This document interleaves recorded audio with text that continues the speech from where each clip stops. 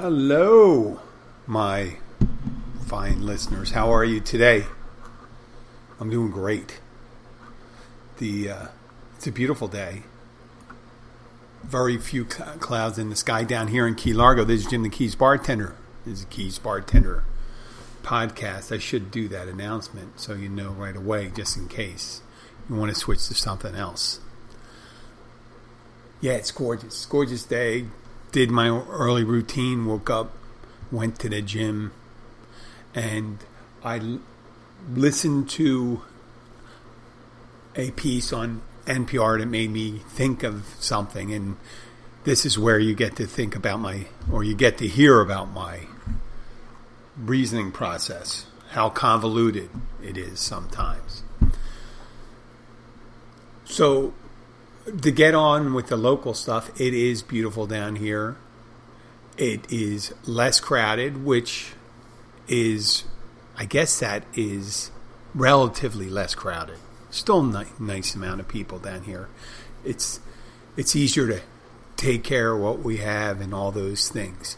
You ever been to a place, whenever you go someplace new, you don't notice it as much when you habituate. You're habitually around there. But let's say you go to a new place and you see places that are run down. You go into a city and you see broken windows, dilapidated factories, falling infrastructure, which the whole show is going to be talking about that. And this is probably why I'm not getting such a wide audience. But that's what sometimes you have people coming into the restaurant and they come in various conditions. There's people that are full of vim and verve or whatever you want to call it. They're just hopping on in, rolling in, strolling in. And other people are kind of crawling, limping in.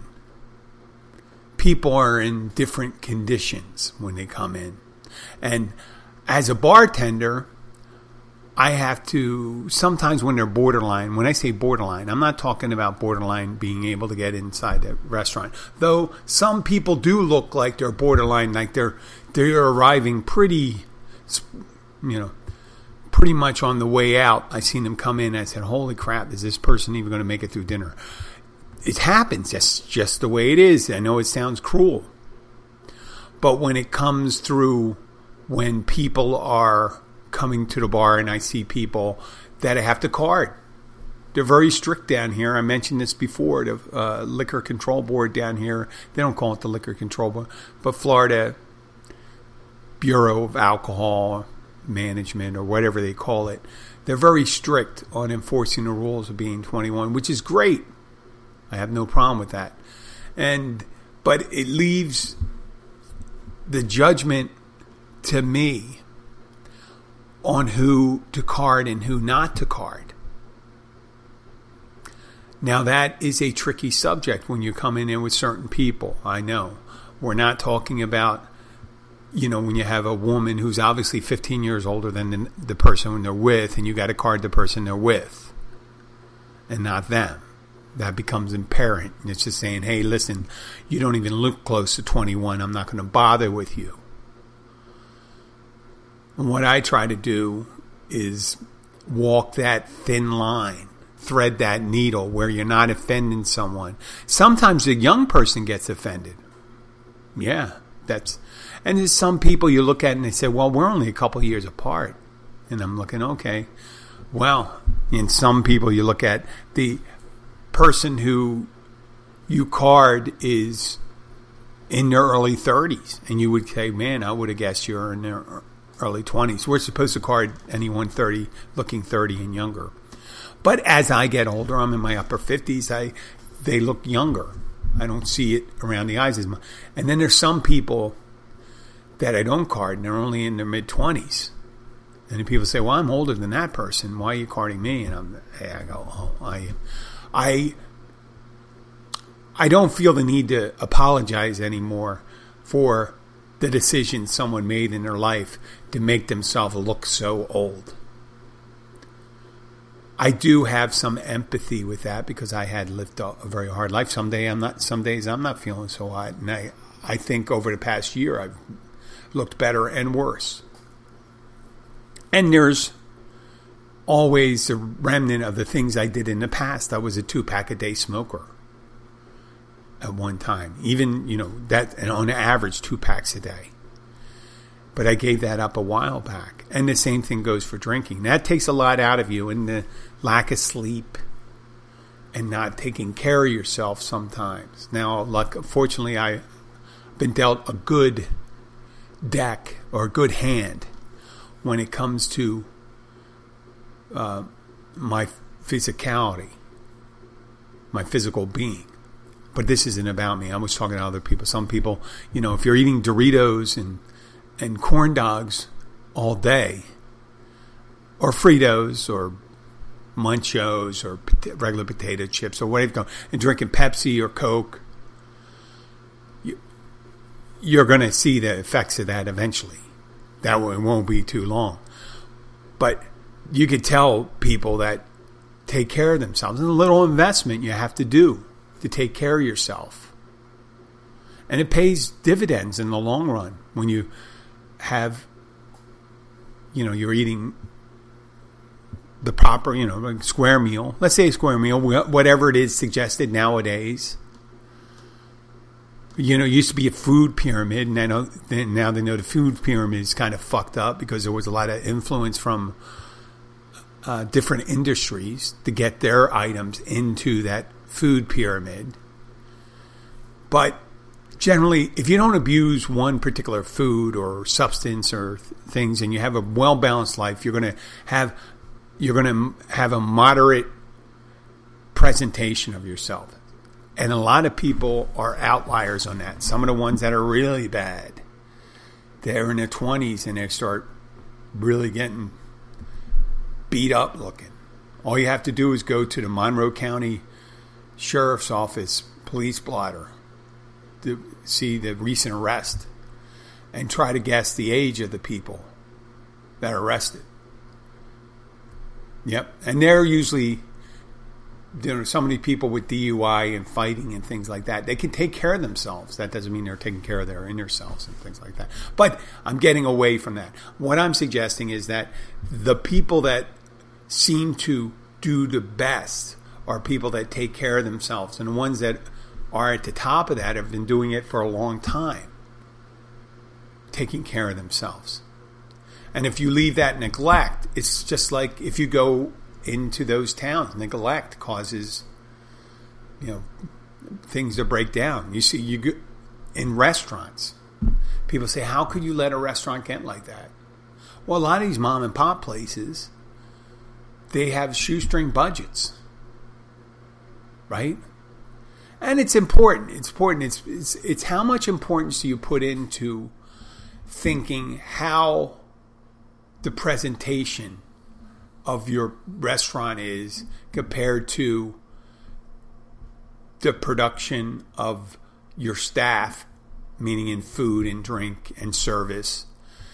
You got to balance that. And people say, well, listen, I want to have a really great presentation of my facility, the restaurant, as well as having a really great presentation and production by my staff in that. So that's the well-balanced part. That's what you have to do to maintain yourself, and that's how you have to do that to maintain your vehicle and your car. Think about it. Neglect your car for a couple of years. Don't change your oil. Don't change your filter. Let the tires get worn down to get bald. Don't get, it's not tune-ups anymore, but let those little knocks build up and see what happens. With certain vehicles, some of them, I've known people that you've been driving the same vehicle and they've just been putting pretty much Band-Aids on it and kept it going for years. I was known for doing that. But if you take care of those things, it usually gives you a lot more return, meaning it's more functioning. Same thing goes for housing or your body. Now, Jim, how did you get to this point? By listening to a piece on National Public Radio. I'll tell you why. This is it. they were going over a historical piece, and this is the long and winding road of my crazy thoughts, I know. But they were talking about in 1971, 72, there was an international tournament, and table tennis was, I think it was a championship. I don't know if it was Olympics or what happened, is that an American player was invited to get on the People's Republic of China's bus. At that time, 1970, 71, they were in the Cultural Revolution, Mao Zedong. It was consolidating his power after years of being in power, but they consolidating it even more right before he died, a couple of years before he died. And China was shut off from the world. The Cultural Revolution, that no one really knew what was going on there, the power structure, who was in charge, knew what the Chinese. So China started opening up again in the early 70s, and that happened with, that's why they call it ping pong table tennis diplomacy. So the U.S. was playing in China, there was U.S. members playing in China, U.S. teams playing in China, and China coming to the United States and playing here. And one of the members of the Chinese People's Republic table tennis team, they talked about how much they liked the United States. But the thing they were surprised at was how poor the infrastructure was here in the United States. That was 1971. Okay? We're still, and this is 50 years later, we're still talking about it. Now, obviously, let me put this here.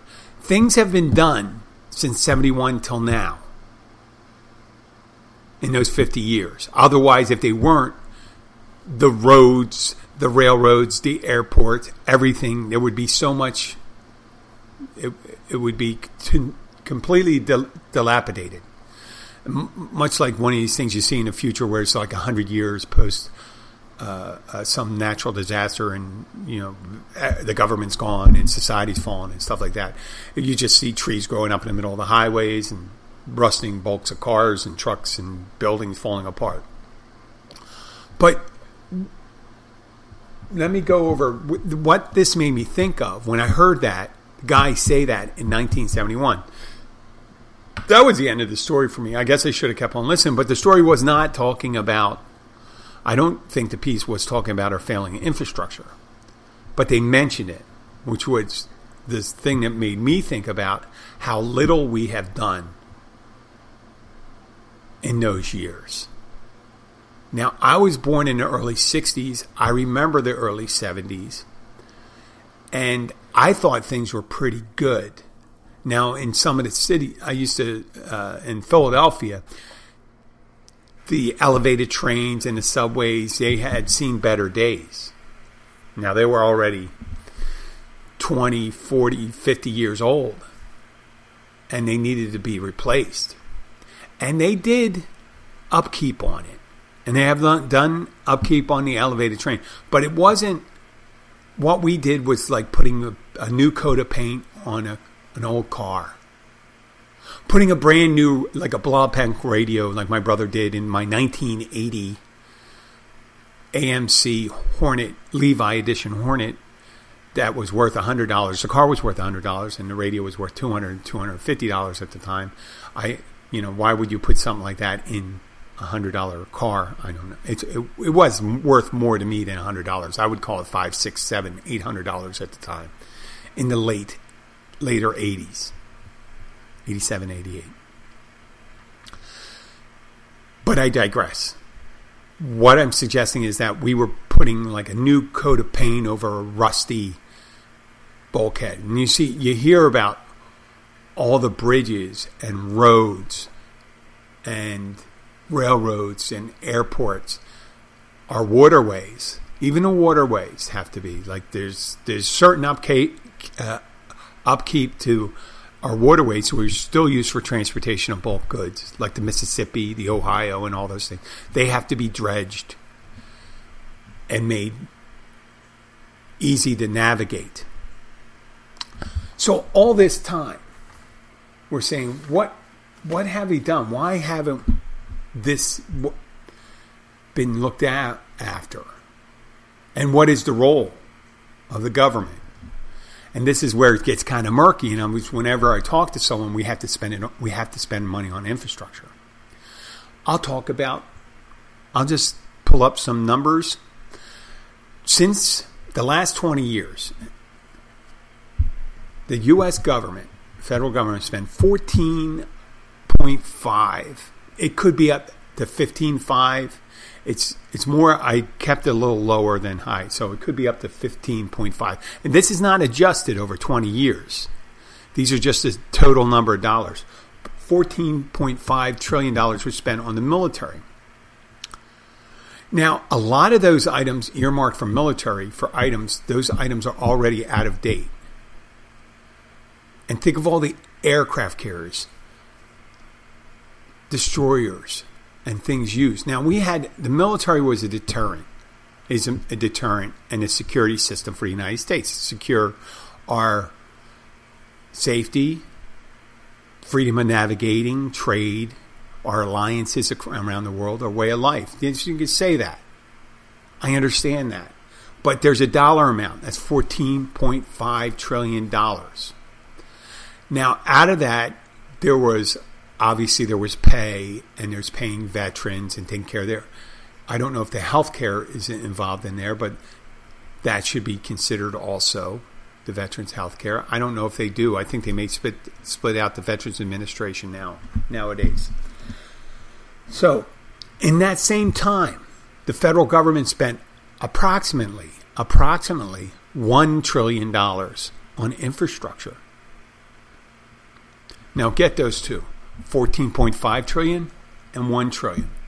Now, a tank built 20 years ago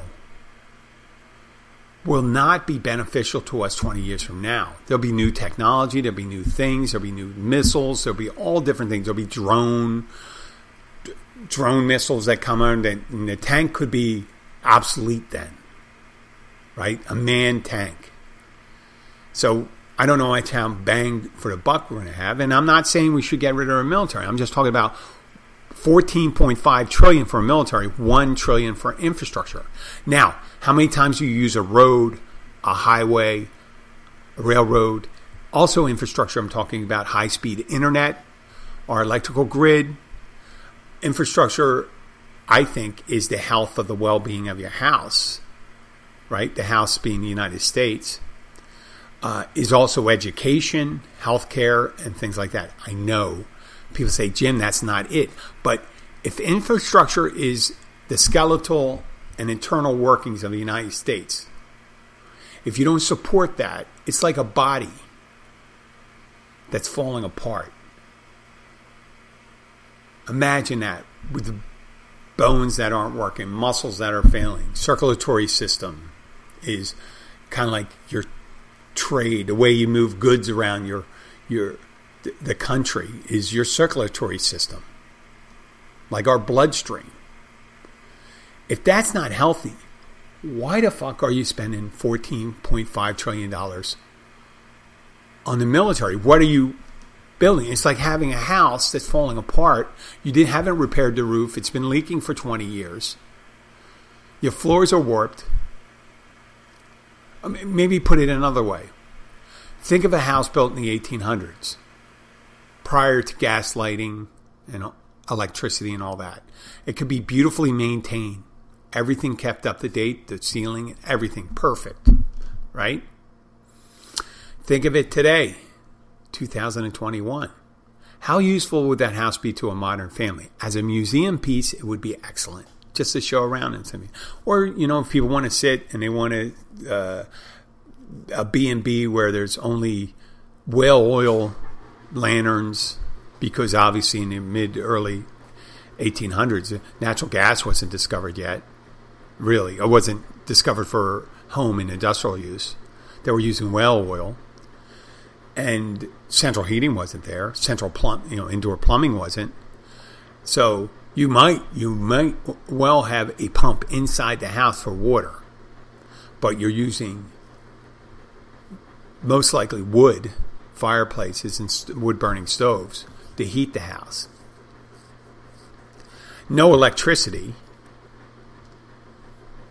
So you're not doing anything I mean, you could bring in, obviously, if you had a cell phone and you had a tower and you could set up a local, Wi-Fi service for yourself. Yes. But other than that, that house would be completely useless unless you were trying to do one of those things with back to the basics, bed and breakfast, where there's no electricity and all that stuff, So that's what I'm calling the modernization part of it. Now, if you didn't take care of the roof, the floor, you allowed everything to leak, that house would be a total shithole. And eventually becomes useless. There'll be some walls left up and things like that.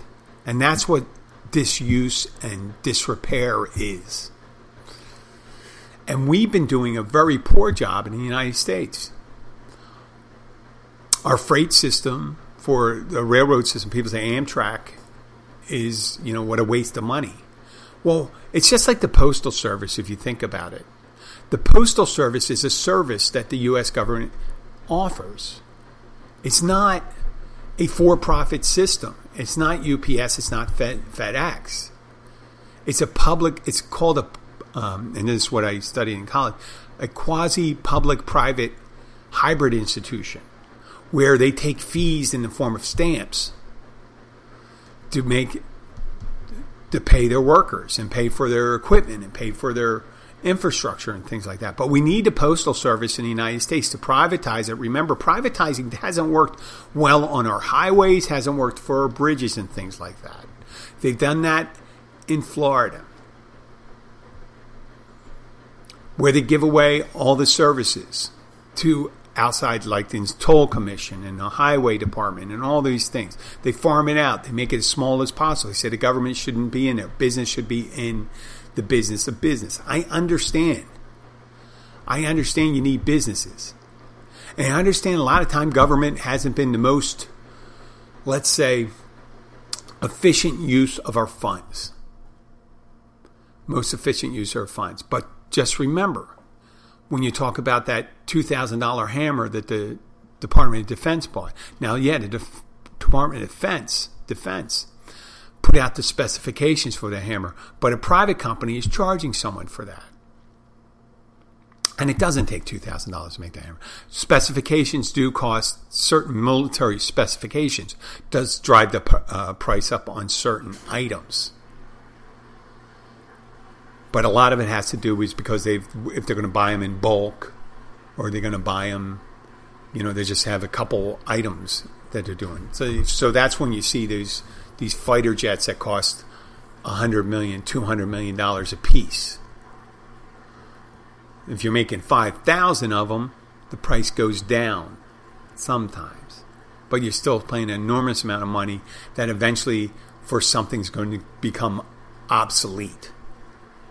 Someone develops the quintessential $500 million fighter jet that evade radar, missiles, this and that, right? And it costs for a squadron of them, let's say it costs $100 billion. Well, what happens if someone spends $5 billion building a hypersonic missile that's designed to take that jet down? And it takes 4 of them to do it. Well, there's still a better return for your money than it's just one of those things. It's like aircraft carriers. And I'm a Navy guy. The fully outfitted aircraft carrier, if you build it, nuclear power plant, and put all the aircraft on it with the state-of-the-art aircraft, I don't know what it is now, $50 billion? $60 billion? Where a $100 million missile can take it out. I know they have a high-tech security system, stuff like that. But how many, on a $50 billion aircraft carrier, how many $100 million missiles would you use on that? Right? Well, they could run. What can they run? Like 50, 500? If it takes fire 500. Now, granted, if they fired like 20 of these hypersonic missiles at an aircraft carrier, and let's say they cost $100 million a piece, and I don't think there's any of them that cost $100 million a piece. A couple of them get through, and that's where you lose your money. It's like saying I'm going to build a house, but I'm going to put everything on the inside of the house. It's going to be top quality. Normally a house like that would cost, let's say, $500,000. What I'm going to do is build it with the best stuff inside. It's going to cost $5 million. But the outside, I'm going to make it out of glass. Okay. So there you go. You got the inside, you spent the best on, and the outside, you made of glass. So you got to have a balance, right? You got to have a good outside. You got to have a strong roof. That's why I have metal roofs here and things like that. I'm not suggesting to get rid of all the military spending. We do need a national defense, but we got to put it in perspective. What are we defending if we're not going to be healthy? It's like saving up, and put it another way, I can use the metaphor of a homeowners association. A homeowners association, a quintessential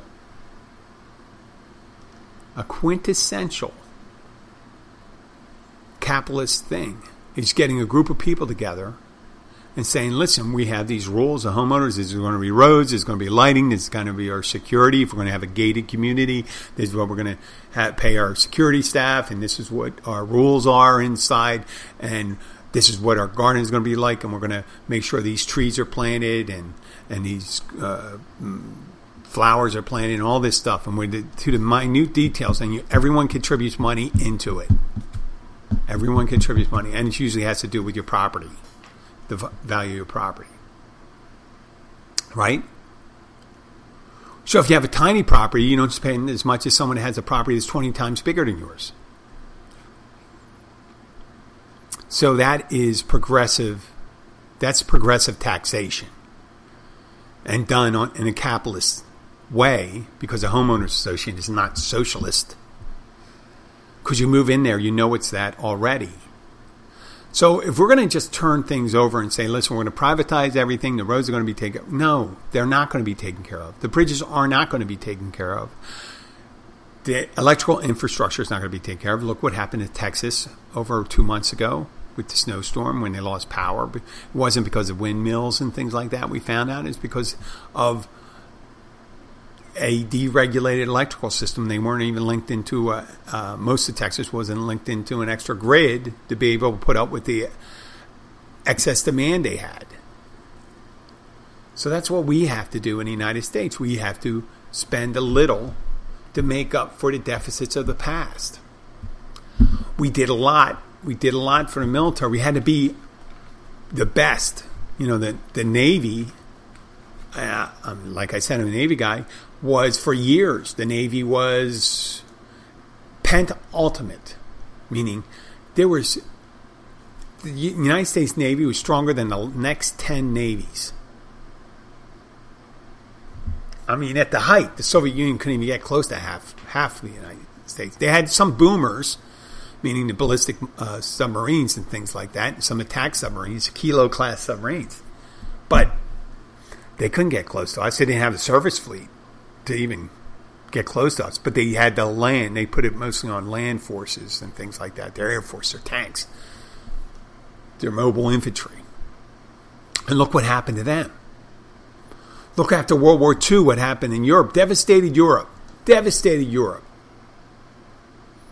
After World War II. They had, what you had, it was a arm to the teeth United States and Soviet Union and somewhat less Britain. And it devastated Europe and Japan and parts of China and Korea. And what happened? The victors moved in and propped up those infrastructures. Germany was destroyed. Germany itself. I mean, they had the Autobahn that was prior to World War II that was miracle of the modern world. That had to be rebuilt. And all the railroad systems, their airports, and all those things. And part of that was the United States invested in the infrastructure of Europe through the Marshall Plan. And people say, well, why did we take care of the our defeated opponents like Japan? Why would we help build their infrastructure back? Because if we didn't, our one-time allies and future nemesis, the Soviet Union, would have moved in there and said, hey, listen, we'll help you rebuild. And that would have been Japan and Germany in that. Well, Soviet Union did that with Eastern Europe. Did not do a lot for infrastructure. The infrastructure kind of sucked. Soviet Union did not spend a lot of money. They spent a lot of money on their military. And even that, they didn't have the wherewithal because they didn't have the basis of production that we had. And so we supported Western Europe, Japan, so parts of Asia, South Korea, and places like, look at what happened to Britain. Britain was helped somewhat by the United States, but not on the scale that mainland Western Europe was. Because Britain wasn't in danger of becoming under the sway of the Warsaw Pact or Soviet Union. They had a monarchy. They still, they had the remnants of their empire, which was slowly dwindling away and stuff like that. So their infrastructure was similar to ours. And since World War II, right after World War II, we had excess capacity, and Eisenhower helped with passing the highways bills, the funding for it, ostensibly as a military, to get it started as a military necessity, to be able to move troops around to defend the United States. When, if you think about it, the last time the U.S. was in danger of being invaded, really being invaded, was the Mexican-American War. And it wasn't even part of the United States then. Lincoln said it best. I mean, who was going to come across these two giant oceans and try to do a landing, without having established a beachhead? And people say, oh, that's Cuba. Well, Cuba, they couldn't barely get on the beach here if they wanted to. So our infrastructure is very important. And if you go over to the places in Europe, you see these beautiful airports and subways and bus systems and roads and boulevards and all those things. And you say, oh, they're socialist. But their infrastructure is excellent. That's the way they got to it. It's not necessarily we have to be that way, but we have to be as budgetarily smart as they were. They didn't spend all their money. I know people say, oh, well, they were in NATO. Why didn't they spend their fair share? Well, they were spending on their infrastructure. That's why their education systems are excellent. Their roads, their health systems. We don't have that here. So we took care of everyone else. We protected everyone else as a neglect to ourselves. Even after the Warsaw Pact fell apart, my wife comes from Poland. If you go into Poland, in the last 26 years, they've had a significant infrastructure upgrade. Their roads, their highways, their airports, public transportation. World's different from us. They have a different calculus that they put into place for what they spend on military, even though they have a resurgent Russia on their eastern border. When, they have Ukraine and Belarus and all that stuff, but Russia was always kind of a nemesis for Poland. They still spend money on infrastructure and make it a priority.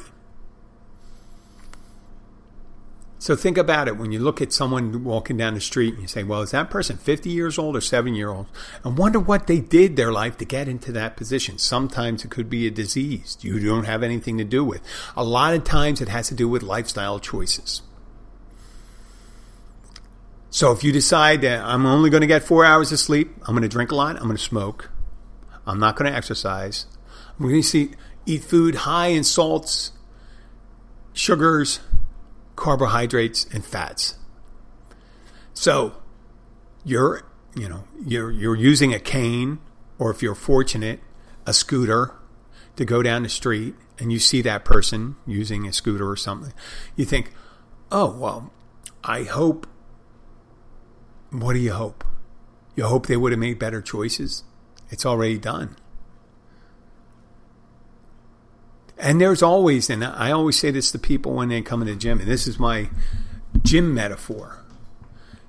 While you're still drawing breath, and if you're able, somewhat mobile, obviously if you're not mobile, it's harder to do.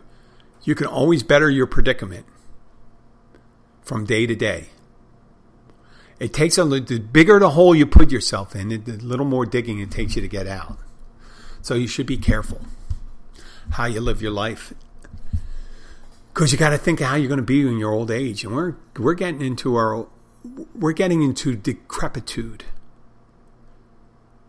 right now, the United States, and we don't need to be there. We don't need to be there. Why not? Why not make a choice and say, listen, we want to be healthy. We need to go to the gym. People say militaries are fit body and all that stuff. Well, that's like training to fight, but after you're done fighting, you're done. Right? What do you have to come home to after you're done? You come into, you win your fight and you come home and there's rats running around. You don't have any food in the fridge. Electricity's cut off. There's got to be better answers. We got to put our predicaments, our priorities in proper perspective. So, if anybody ever asks me, what do you think all this money they're spending on infrastructure stuff? I said, it is time for that. And for America to be healthy, it needs all parts to be healthy. I mean, there's always going to be places that are slightly depressed, but we shouldn't be all parts undeveloped. So, I know it was kind of a downer, but that's how I start my thinking. Some guy on the radio mentions a story about a ping pong player that thought the U.S. was nice except for the infrastructure falling apart, and it made me think of all those things.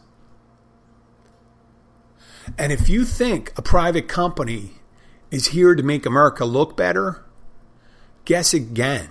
A private company, their responsibility for a private company is to make money for its principals or stockholders, to make the most. It is not to provide a bargain to the U.S. for building highways, railroads, and things like that. Their interest is to make money, as much profit as possible. I'm not making judgments whether that's evil or not. It's just the thing. Okay?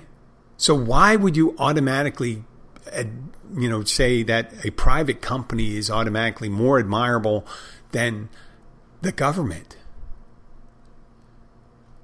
I mean, the government may they may want to provide services. They may do it inefficiently, but they're not doing it for a profit. They may do it inefficiently, but they don't have to ensure a profit to someone. Their profit is the delivery of said services to whoever the consumer is. Okay? And if they deliver that, they completed that. Now, with the more efficiency they do, the more bang for your buck you get. Private companies, they don't care as much. They want to get as much money for the item that they sell. I'm not saying that's good or bad, but that is their mode of being, modus operandi. That's the reason why they're here. So, yeah, private, public, and all those things. Lose the things socialist, capitalist, and all those things. What do we want? What do we want? We want a healthy America. I didn't say anything about laws or anything. We want a healthy America, and that means a well-educated America that gets around on its own, that has access to health care and reliable transportation. I did say educated so we can be able to handle the challenges of the future. And that makes for a healthy United States. That's making America great again. When we were in 1876, when the first centennial exhibition occurred in Philadelphia, and they introduced the telephone in the centennial exhibition in Philadelphia, and a lot of other modern items. That could be us again. We are doing it now. I mean, we went, hopefully if you're listening, you believe it, we sent humans from Earth to the moon and then back.